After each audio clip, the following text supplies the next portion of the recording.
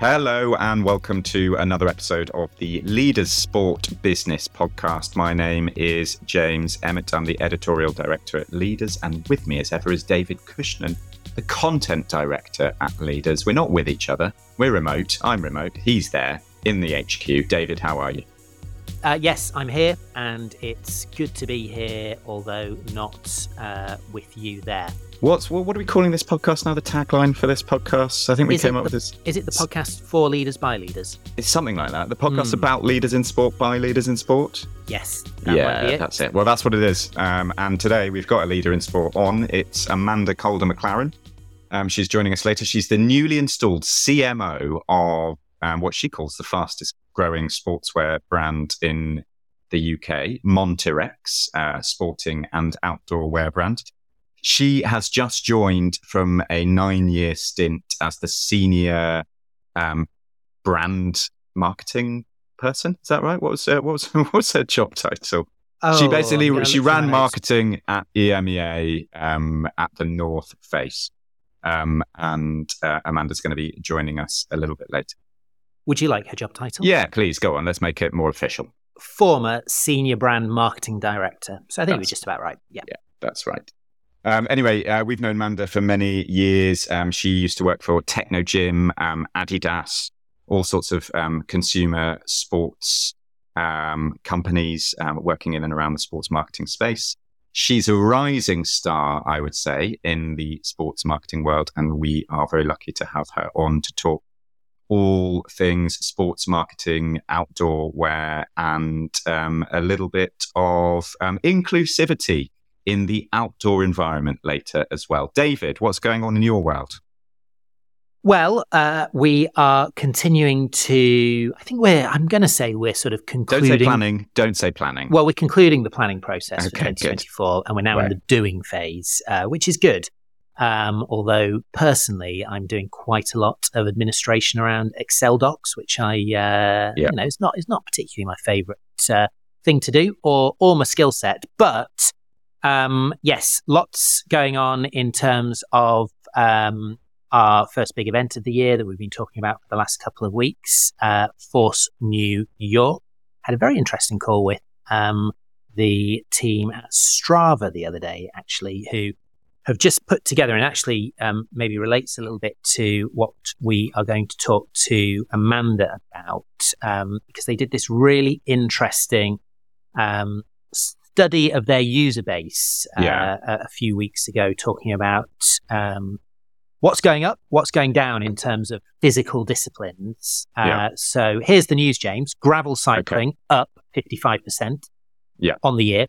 Trail running up 16% on the year.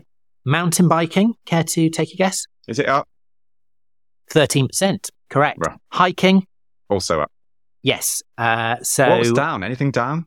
Unclear what was down, but it turns out that people who use Strava like using Strava and staying in touch. Well, do you know what, David? I don't want to undermine that. I like Strava and I like the people at Strava. And actually, I hope that we have an interesting session at Force in New York with Strava. I use Strava. I wish they had a better messaging platform. I would like to DM people on Strava.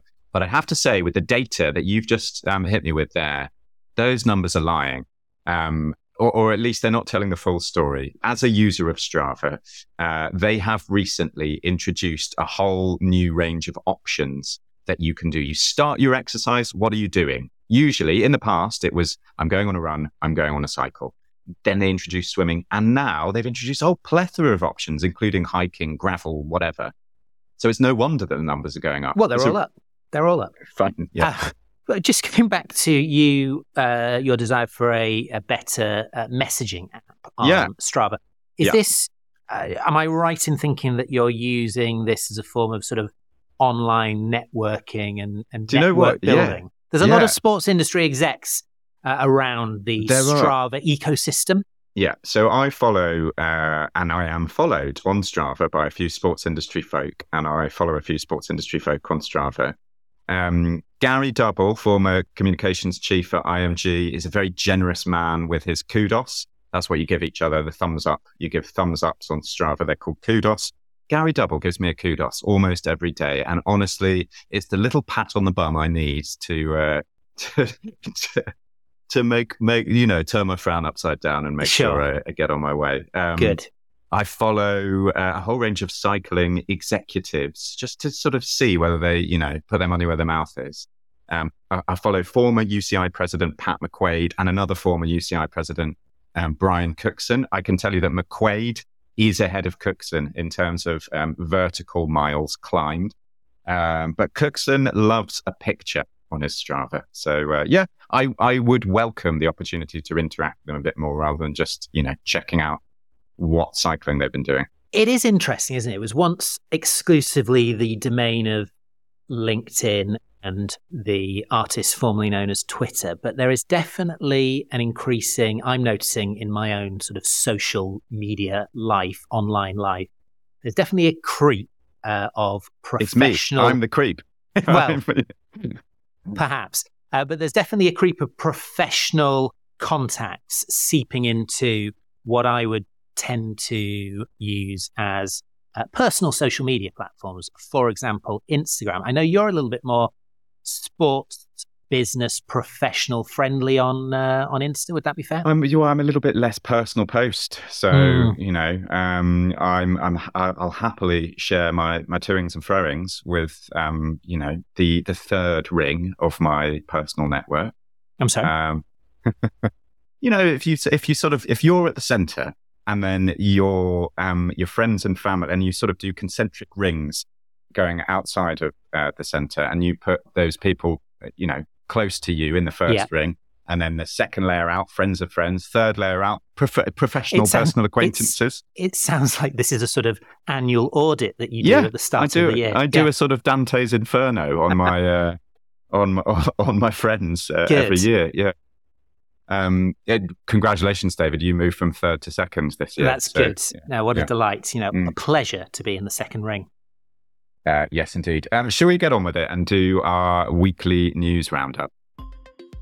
You turn around this way, I'll turn around that way, and together we'll have the full 360 covered. This is 180 seconds of Sports Biz. And a week in which the Super Bowl was all set up. Taylor Swift, the San Francisco 49ers, Las Vegas, and the Kansas City Chiefs. And Jurgen Klopp stunned the football world, but a busy one for key executive announcements too. Richard Garlick, Arsenal's Director of Football Operations, will become the club's Managing Director in the summer when current CEO Vinay Venkatesham steps down. Garlick has been with Arsenal since 2021. Just a couple of weeks after her surprise departure from Amazon, Marie Donoghue has been confirmed as DraftKings' new Chief Business and Growth Officer. Former ESPN executive Donoghue helped launch Prime Video's Thursday Night Football during her nearly 6 years at Amazon, but is now joining DraftKings' leadership team as the sports betting firm chases down market leader FanDuel. Meanwhile, Vince McMahon has resigned from his role as executive chairman of TKO, the new parent of WWE and UFC. McMahon has been accused of sexual assault and trafficking by a former WWE employee. The 78-year-old denies the allegations. McMahon returned to the WWE board in early 2023 following an investigation after retiring as CEO and chairman in 2022 amid allegations of sexual misconduct. A busy week for Visa's sponsorship team. The company has renewed its global partnership with FIFA until after the 2026 Men's World Cup, and it's confirmed its entry into Formula One after striking a naming rights deal with the Red Bull-owned team known until last season as AlphaTauri. It's joined forces with Cash App to rename the team Visa Cash App RB. It's Visa's first major new global sports sponsorship for 15 years. Ferrari has announced plans to develop an ocean racing project in partnership with noted Italian navigator Giovanni Soldini.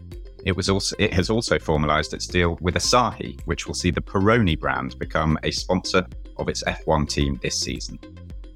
Elsewhere in sponsorship news, the San Francisco 49ers have confirmed Levi's has signed a major extension of its naming rights deal. The new stadium agreement is a 10-year extension worth $170 million, meaning Levi's will hold the rights at the Santa Clara venue until at least the end of the 2043 NFL season. And finally, 7-time Super Bowl champion Tom Brady is merging his nutrition brand TB12 and clothing company Brady with No Bull. He'll join body armour founder Mike Repole, who acquired Noble last year as major shareholder, as Noble seeks to transition into a complete wellness company. And that was 180 seconds of Sports Biz.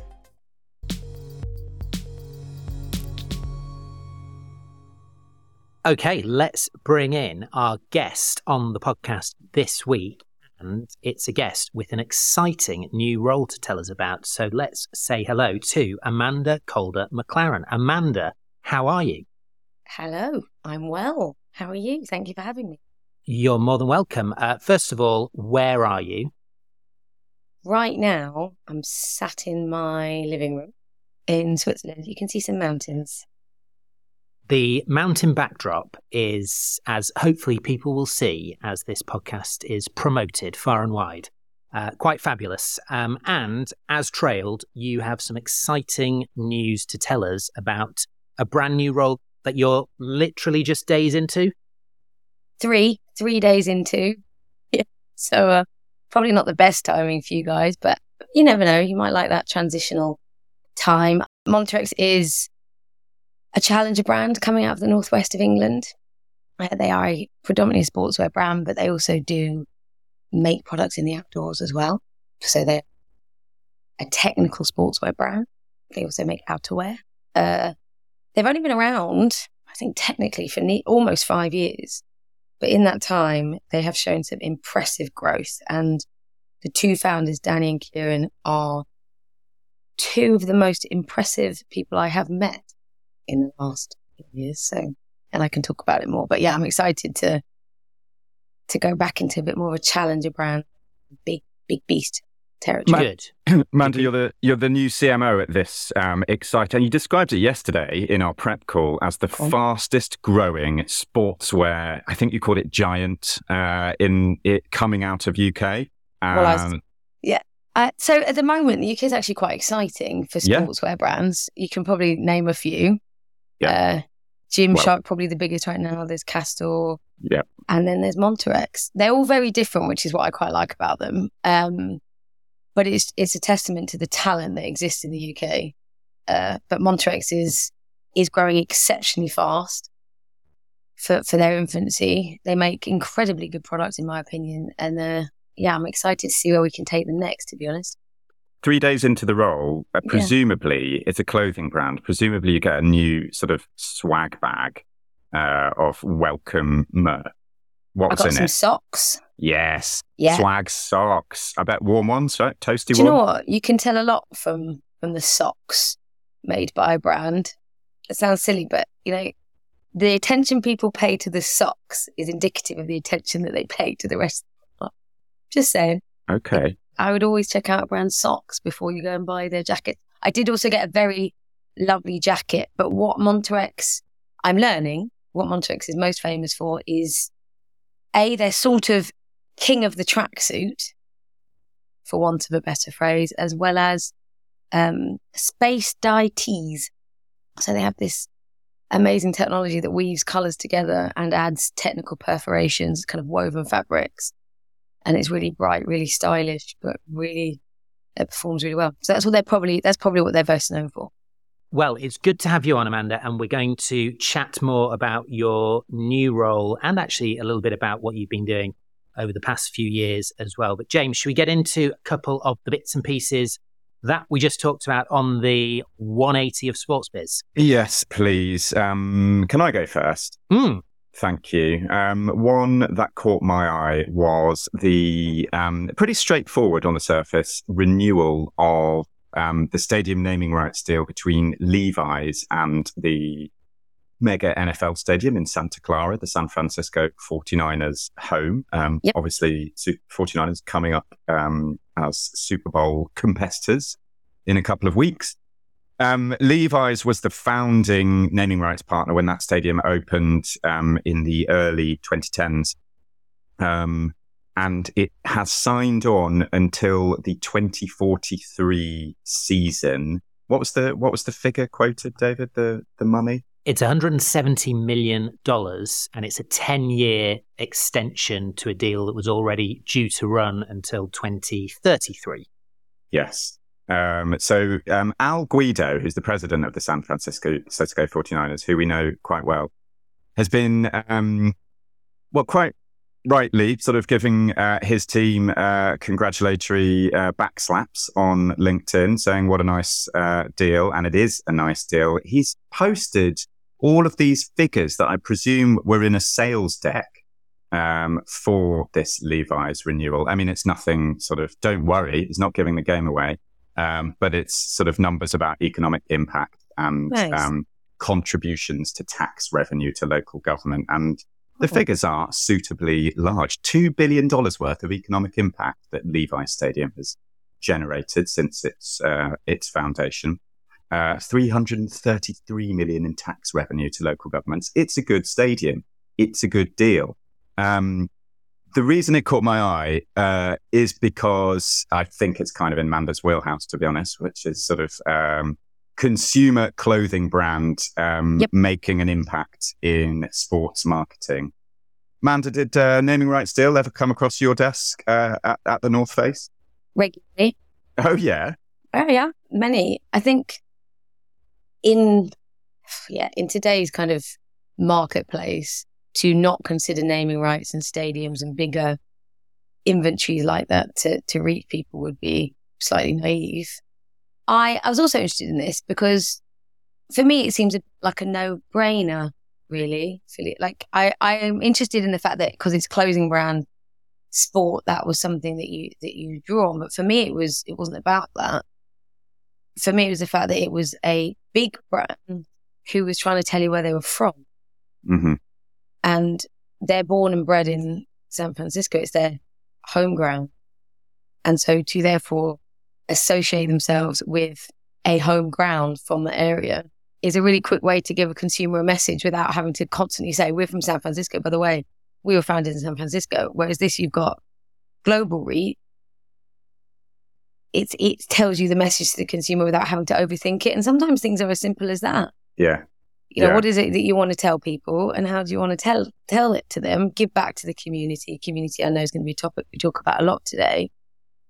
And any brand that wants to tell something should be able to associate with local passion, local fans, local communities. I think the fact that it's a sport actually wasn't at the forefront of Levi's mind when they signed that. I don't know them, but lets me bring up what on earth is going on in Formula One at the moment in terms of a new team brand, which was announced last week. So this is Red Bull's second team, the team that was once called Toro Rosso, once known as AlphaTauri up until the end of last season. And this coming season and beyond, it's going to be known as Visa Cash App F1 as part of a pair of sponsorship deals that the team that Red Bull has struck with Visa, obviously big US brand coming into F1, big globally recognized brand coming into F1, and Cash App, which is a financial services. And this is the brand that they have ended up with, which to say the least is a mouthful and doesn't necessarily scream F1 team brand. Maybe it will if it's around for decades. I think there's something really interesting here. If you take 10 Formula One teams, and we all know Formula One's booming at the moment, the 10 franchises effectively have all grown significantly in value. And if you look at the 10 of them, you've got 6 of those are traditional car manufacturers or, motorsport organizations, racing teams with heritage. So Williams, McLaren, Aston Martin, Mercedes, Ferrari, and Alpine, Renault's sporty brand. Then you've got 2 other teams that are owned by non-car manufacturer brands. So Red Bull, which has been around since 2005 and obviously been hugely successful. And Haas F1, which is named after the owner, Gene Haas's machine tooling company. And then the other 2 teams are in this really odd position of having completely changed their team brands, but given the brand name away to new sponsors for the 2024 season. So what was the Alfa Romeo team has now been renamed State F1 as part of a deal with the betting company. Now that's a that's a transitional phase for that team. It is in the process of being bought by Audi. It will ultimately become Audi F1 in a couple of years, so it will sort itself out. And then you have what was AlphaTauri, the Red Bull-owned junior team, if you like, which now has this fairly ludicrous name in some respects, Visa Cash App RB. It's unclear exactly. They haven't been explicit about what the RB stands for, but obviously Red Bull. There's some talk about Racing Bulls, so they might end up being known as that. But it all feels like a little bit of a mess, to say the least. And I wonder whether one or two eyebrows are being raised at F1's central organisation, who of course are all about upholding the sort of premium brand of F1. And I'm not quite sure that these two team names, as they will be for this season, stand up to that mark. It gives a perfect distinction for, Ferrari, Mercedes, etc. will be rubbing their hands, won't they? This is a clear brand distinction on the grid. The manufacturers stay classy, stay expensive, and everyone else sounds like a cycling team. Yeah, and I wonder whether there's something about categories here. Obviously, Visa, Cash App, both financial services brands. State as a betting brand, they're not quite the sort of brands that you might necessarily immediately think of when you think of a motor racing team, in the same way as you might think about Red Bull as a sort of, energy drinks brand with a very particular appetite for extreme sports. So there's maybe something in that. On the other hand, of course, it is undeniably good news for F1 as a whole in this sort of Liberty-owned era. They've managed to attract another big US brand, or another two, but Visa in particular deciding to come in. It won't be a small deal for these sort of rights. It's also worth saying that there's potentially a bit of a bigger picture going on, in that there's some talk that Red Bull may be preparing to sell the junior team. There's, as there tends to be, bubbles up every few years. There's a little bit of disquiet in and around Formula One about how close the two teams are, Red Bull Racing and the junior team, from a technical standpoint, and whether that's quite in the spirit of the rules and the regulations around F1. So there might be a bit of that in this as well. But I think it's a less than ideal situation heading into the new season. But as you say, James, there might be benefits as well for some of the other teams. Amanda, from your point of view, I guess this is a bit about brand clutter and the sort of grey area between naming rights, as we've talked about, and sponsorship and team brand and sort of brand value. How do you approach questions like that from a sort of brand side perspective? Well, it's confused me a bit. I'm not going to lie. I would just be curious to understand Visa's objective is to teaming up with another financial app brand, creating this kind of co-branded team. There's clearly something there about them helping up this app. So there's clearly something there about custodian brands supporting younger brand to grow and get that traction by being affiliated with Visa. So there's something there. I think if I was Visa, I'd just be concerned about the optics and the sentiment of this sponsorship. They're clearly trying to communicate something by aligning with Formula One as potentially challenger, trying to become more of a premium luxury lender. I'm not sure. At the same point, what you don't want to do is come into a beloved industry and play it wrong.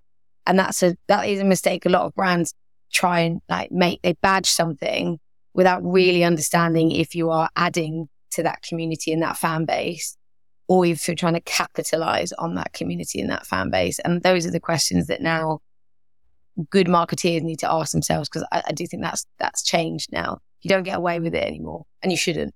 When you were running sports marketing for EMEA, for the North Face, what was the best kind of deal, the best partnership that you did, do you reckon, over that time?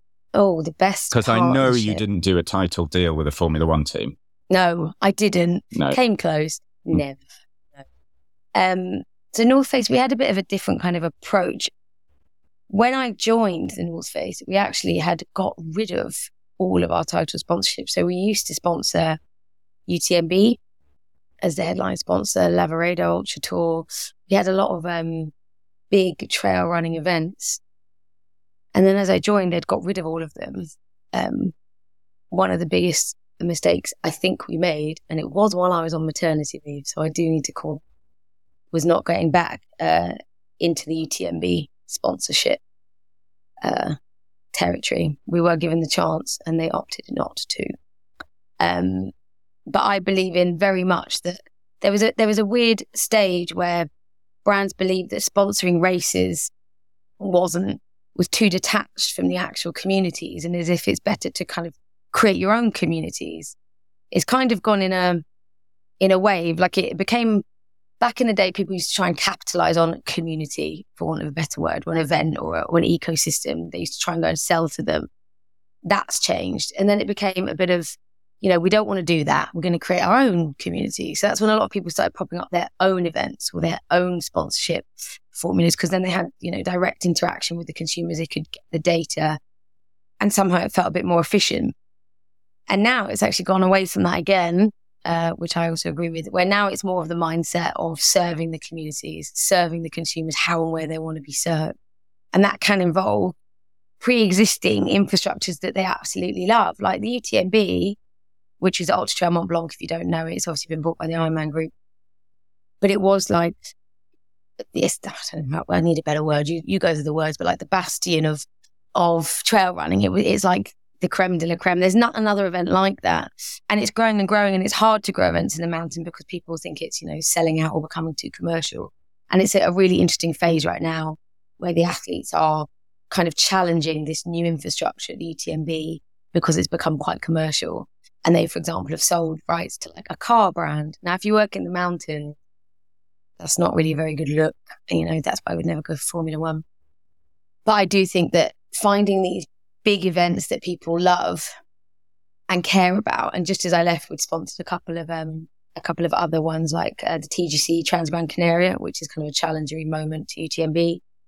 And there are big snow events like the Freeride World Tour, an excellent property that Peak Performance sponsor, and my new firm fave, which is Natural Selection, which is an epic kind of competitor to Freeride World Tour. It's more run out of the States.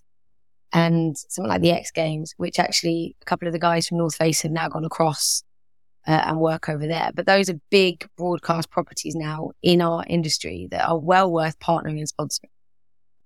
So as you were working the North Face, and I guess in your new role as well, and you're looking at some of these properties, and as you just explained, that there is a certain reluctance to see those properties over commercialized. Yeah. Like, how does the decision making process work? Because I guess from a brand point of view, you're inclined to sort of push and sort of edge, towards getting more bang for your buck. Yeah. What's informing decisions about how much is too much in terms of taking over a property, for example? Yeah. I don't think brands think about, is it too much in terms of taking it over, which, it's a good approach. I don't think I've thought of it like that. But what matters first is, what are we trying to say and what are we trying to do as a brand? So what messaging and, what is it that we want to bring to life in the brand by creating this partnership? And then the selection of the partnership is the most critical thing.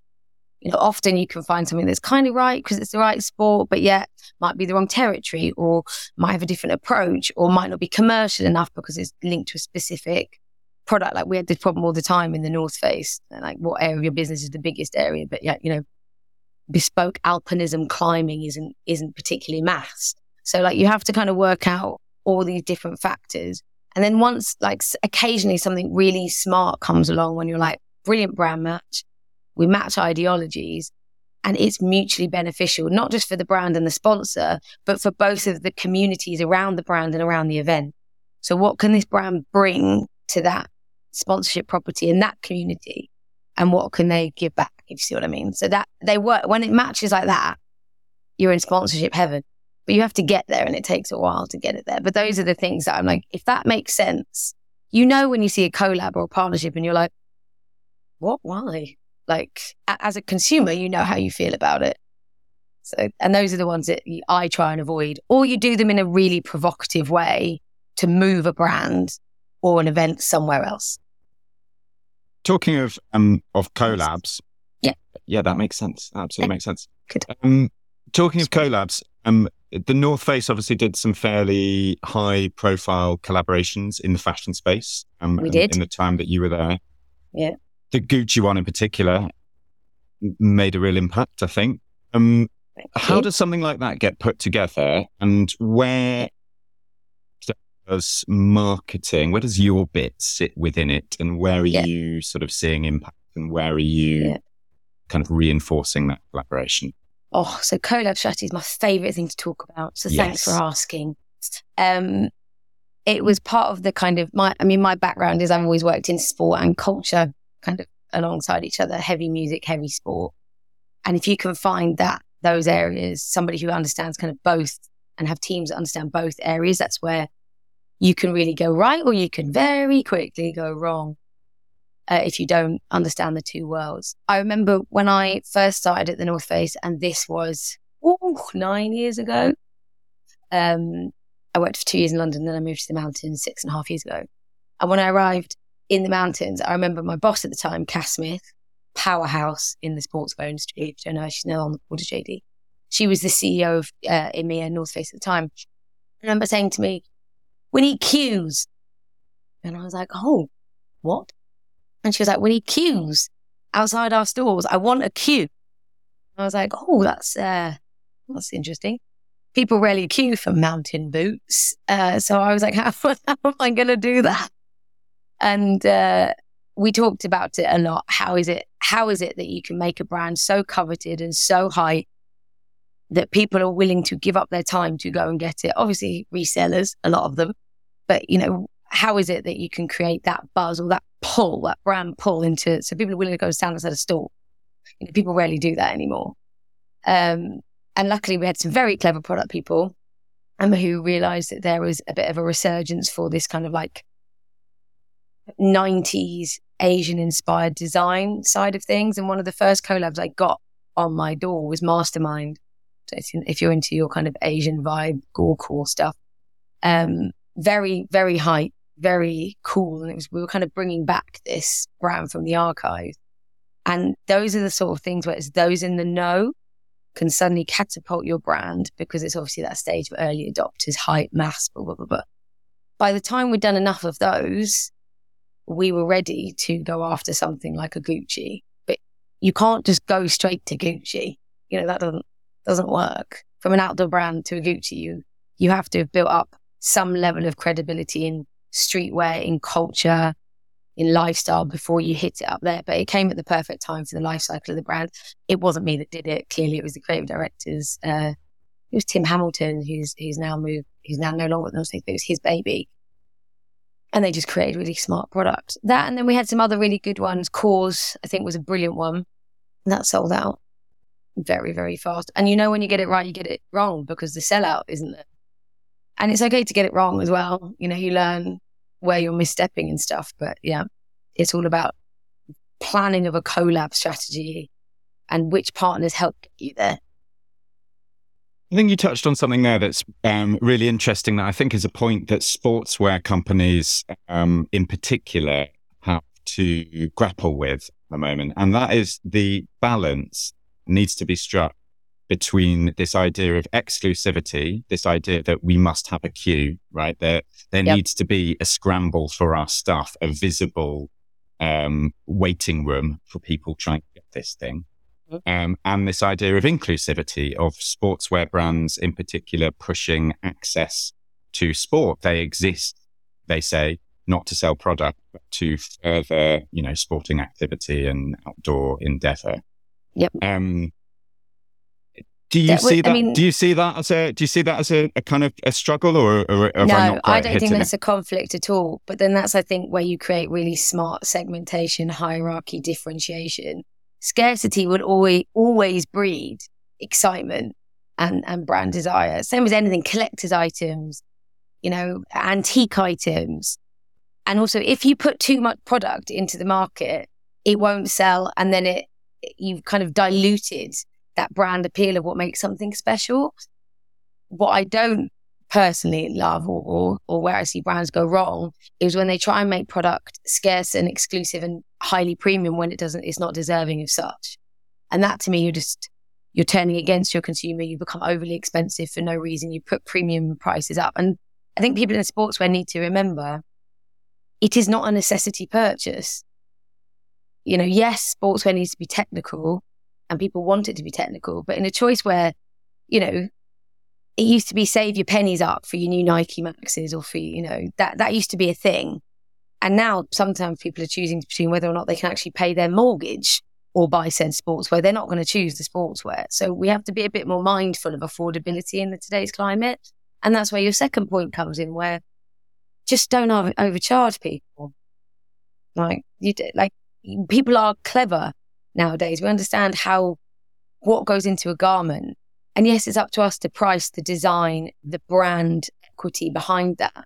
But if you suddenly keep ranking your prices up and up and up and up and up, people are just going to go elsewhere, which, I can talk about my new brand now, because one of the things that convinced me to join them, and this is a bit kind of promoting my new brand, even though I've been there for 3 days, but I was sat in a meeting with the product team. And I think it's the first time in over 17 years that I have heard the CEOs go, please just keep the price down. Like the product guy was there saying, we could probably get an extra 5% margin, 10% margin on this. And the people in the room said, but why would we? And I was like, hold the phone. I haven't heard that in years. And I was like, I'm in.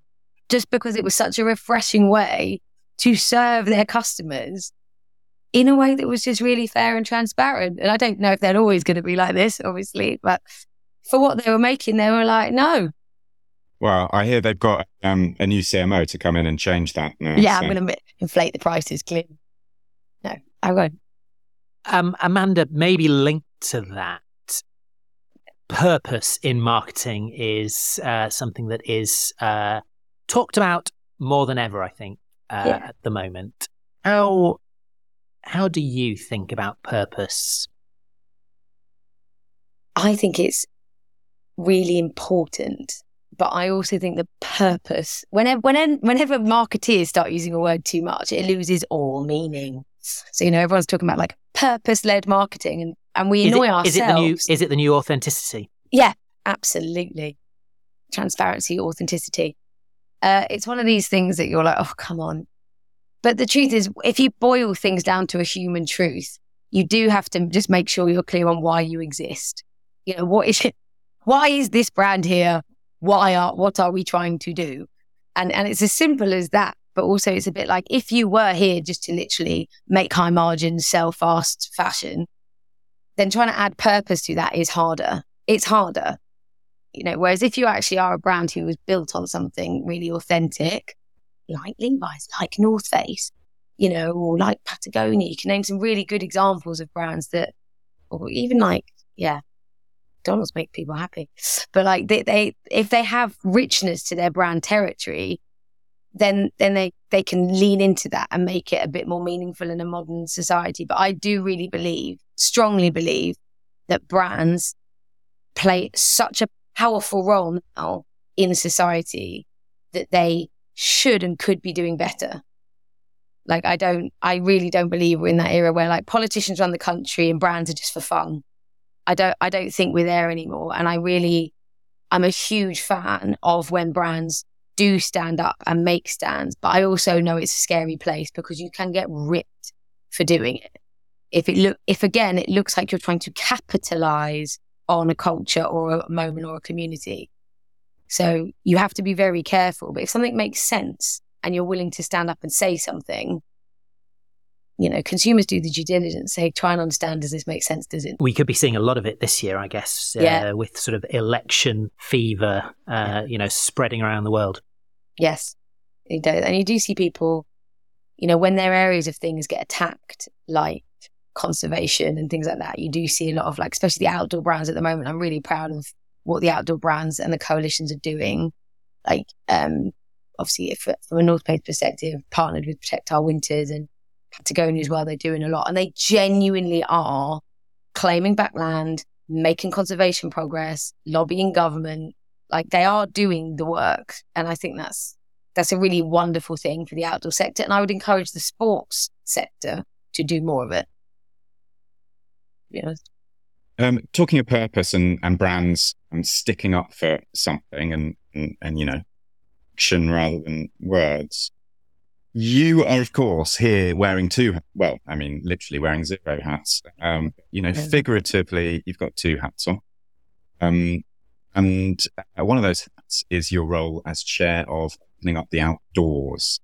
Yes. I think you're even wearing a little bit of merch there. I am. Look, yeah. I've got my logo branding it. You've got your... I thought that... I sort of tried to read that. I thought it said Ouzo. It says, the great outdoors is only great if it includes all of us.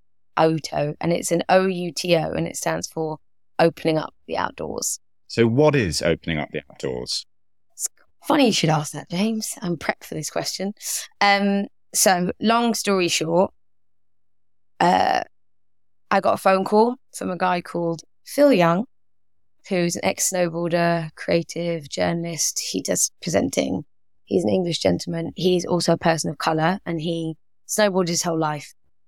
And he called me up when I was North Face, and he just said to me, I would like to understand why outdoor brands put black people in the cities and white people up mountains. I was like, hi, nice to meet you. But it sparked a really interesting conversation at large. And to skip ahead 3 years, I ended up completely staying in touch with him because it's an area that I'm super interested in. And it is an area that brands need to do more, but brands fear talking about it because it's a very textured conversation. I grew up in London, was very used to kind of being around lots of multicultural. I'm also in a mixed heritage relationship. So my husband is black and my children are brown. And I was always very aware that's not always easy, but you fall in love. And when we moved to the mountains, I have never been more aware of the skin color of my family than when I moved here. And I could sit and list incident after incident of where they were made to feel uncomfortable or different in the mountains, in a sporting environment. And as somebody who actually worked at one of the biggest outdoor brands in the world, I was absolutely appalled that this was happening in the mountain. And so a couple of brands got together, Patagonia, The North Face, Adidas, Arc'teryx, and Vivo Barefoot. The outdoor industry is actually quite different because we actually all know each other, and kind of it's a very warm environment. You don't feel like, you can't talk to each other. It's not got that level of fierce competition that the sports industry has, because the outdoor industry's biggest competition is global warming. So we've always kind of been unified, and we've always created these powerful coalitions to take on something that's bigger than that we can tackle on our own. If snow disappears, we're all in, out of business. So we've always used to working together. And then it was actually Alex Weller at Patagonia who really kicked things off and was like, with Phil, and we're like, right, why is it that we all can get together to deal with climate change, but we all don't get together to deal with inequality in our industry? And it was something that I was very much talking about a lot. You go to ISPO, which is the biggest convention of outdoor brands. They're doing a lot now, to be fair, but it was the whitest room I've ever stood in. And also outdoor brands struggle to attract talent from diversity. And one of the first questions I asked when I took over sports marketing 4 years ago, and I'm going to say it, we didn't have a single black athlete at North Face Emmett. Not one. I don't understand why. And I remember saying to my sports marketing team, and they'll remember this, and they were like, but maybe there aren't any. And I was like, come again? Go and find them. And within a year, we have people like Dennis Rinaldo, David Jeter, Molly Thompson-Smith, who's a UK climber. They're out. They just don't have the privilege and the connections necessarily of all the white athletes. So OUTO was born. And OUTO stands for the promotion of joy, excellence, and belonging indoors. And it's our job as gatekeepers of the industry to improve pathways. And that looks like funding for grassroots organisation, education for grassroots organisation, allyship. So we spend a lot of our time going into organisations to educate them on inclusive practices, how to talk about racial inclusion, what's the vernacular you should use. And it's surprising how many people are really uncomfortable, especially in Central Europe, where, for example, in Germany, they still follow critical race theory, where it's actually offensive to call somebody black. So it's about timing, it's about education, and it's about trying to put in place better opportunities for inclusion. Really interesting. And I wonder, as you're hopefully embarking on change within the sector, what are the plans in terms of measuring the impact? Sort of what are you doing currently? What would you like to be doing in the future? Oh, God, we'd love to do a lot. I should also add, I think one of the testaments to its growth is we've actually now have more new members. So Salomon have joined, Wiggle have joined, Osprey have joined. I'm talking to new brands every week that might be interested in supporting, diversifying the sports and outdoor industry. So I'm here for it. If anyone's listening and wants to join and know more, please do. We come with an education package. We try and measure impact. So one of the things we're really proud of launching this year is the first ever allyship in the outdoors course. It's digital learning. Anyone can take it. You can go on auto.com and find it. And it basically educates people as to what these barriers are, because one of the biggest misunderstandings, especially by people working in sports, is that anyone can go and do it. It's a misunderstanding that the outdoors is free or football is free. Anyone can just pick it up and do it.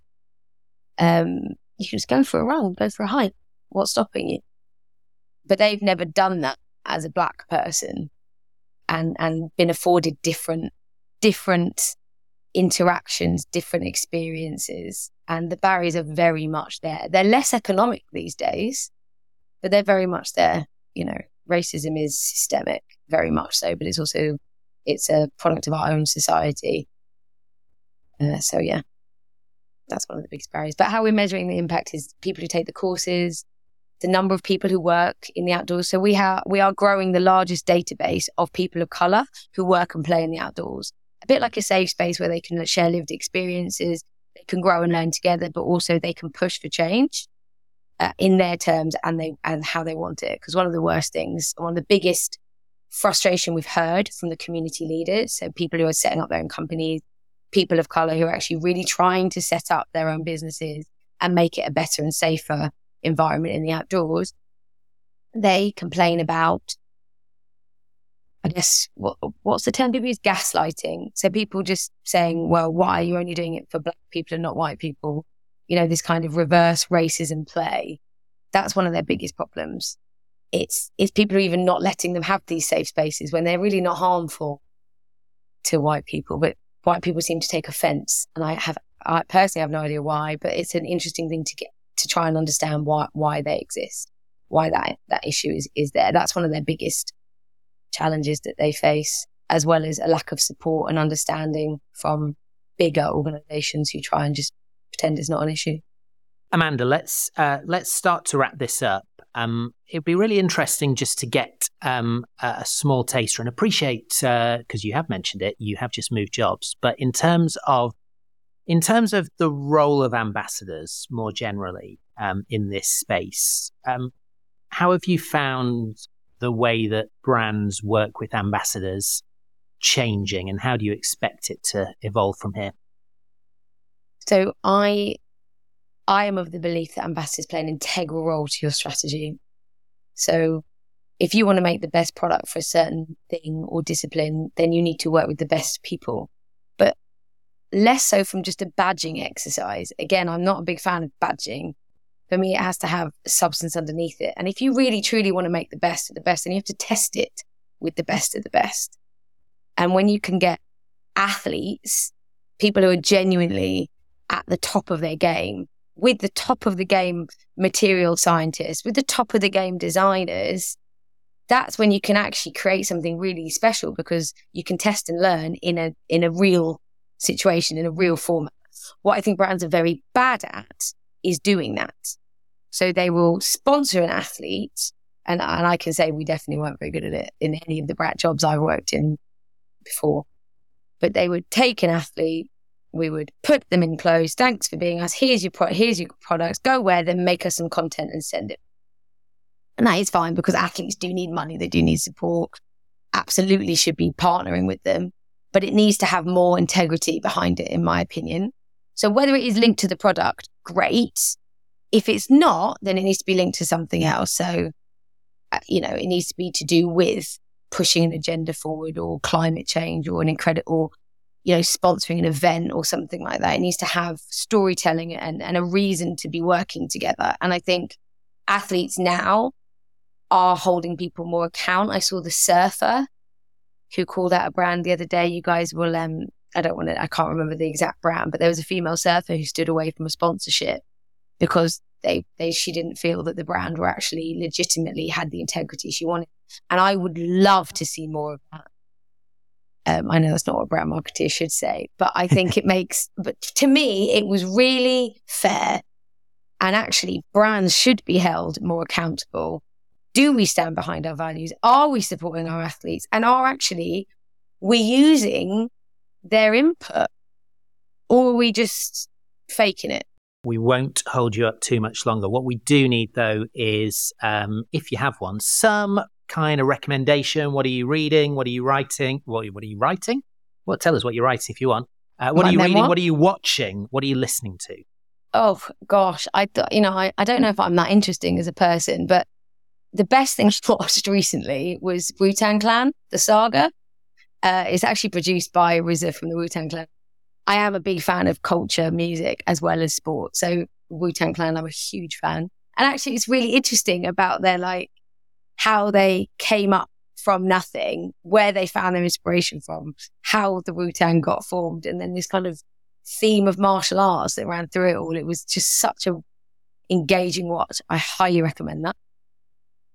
And what reading. What platform can we see on, Amanda? Yeah, I thought you'd ask that. I think it was Amazon. Okay. I don't know. Okay. Google it, I guess. Just Google it. I'm not very good. I live in Switzerland. We have to illegally stream stuff. And then reading, I just finished, and I'm shocked at myself. It took me so long to read this. Let My People Go Surfing. The book written by the founder of Patagonia, and it's a brilliant book. It puts people first, and isn't that a joy if we could all do that? David, what are your recommendations for the week?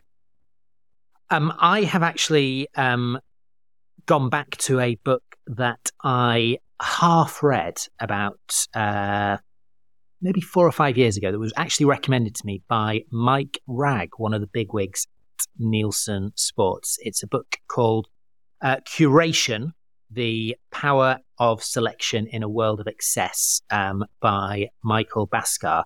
And as I say, I'm rediscovering it, I suppose, but it's a really fascinating read. I guess the art and science of curation. So I will report back in the coming weeks on completion. But that's my professional reading project for the next period of time. No. And James, you? Yeah, I've got one. It's actually on a similar theme to the Wu-Tang Clan documentary, I would say. I've become obsessed with menswear recently. And I think I've traced it back to, I'm watching this TV series called Dave. Not David Cushnan, it's just called Dave. It's on, I think it was on FXX in America, but it's been on BBC, first couple of series. The third series is out on Disney. It is a series about a satirical white rapper called Dave, aka Lil Dicky. And it's fantastic. He's a real musician. He's surrounded by real musicians. There are cameos from very well-known people across the board, including Drake and kind of rap royalty, and Rachel McAdams as well. But the clothes are just absolutely incredible, and they're right in my wheelhouse in terms of kind of 90s inspired sports nostalgia drip, I believe they call it. It's just, Is it just like champion filler Alessi threw up, that kind of vibe? Champion, feel it, yes. Don't know about Alessi. Kappa? No, well, it's American, so I'm not sure Kappa ever made it to America. But, that's their loss, isn't it? But there's some great sort of retro Philadelphia sports team stuff in there. I'll watch it. Top recommendation. Anyway, Amanda Calder-McLaren, thank you very much for being with us. Good luck in days 4, 5, 6 and beyond at Montirex. And David, thanks. Thanks, guys. You. Cheers.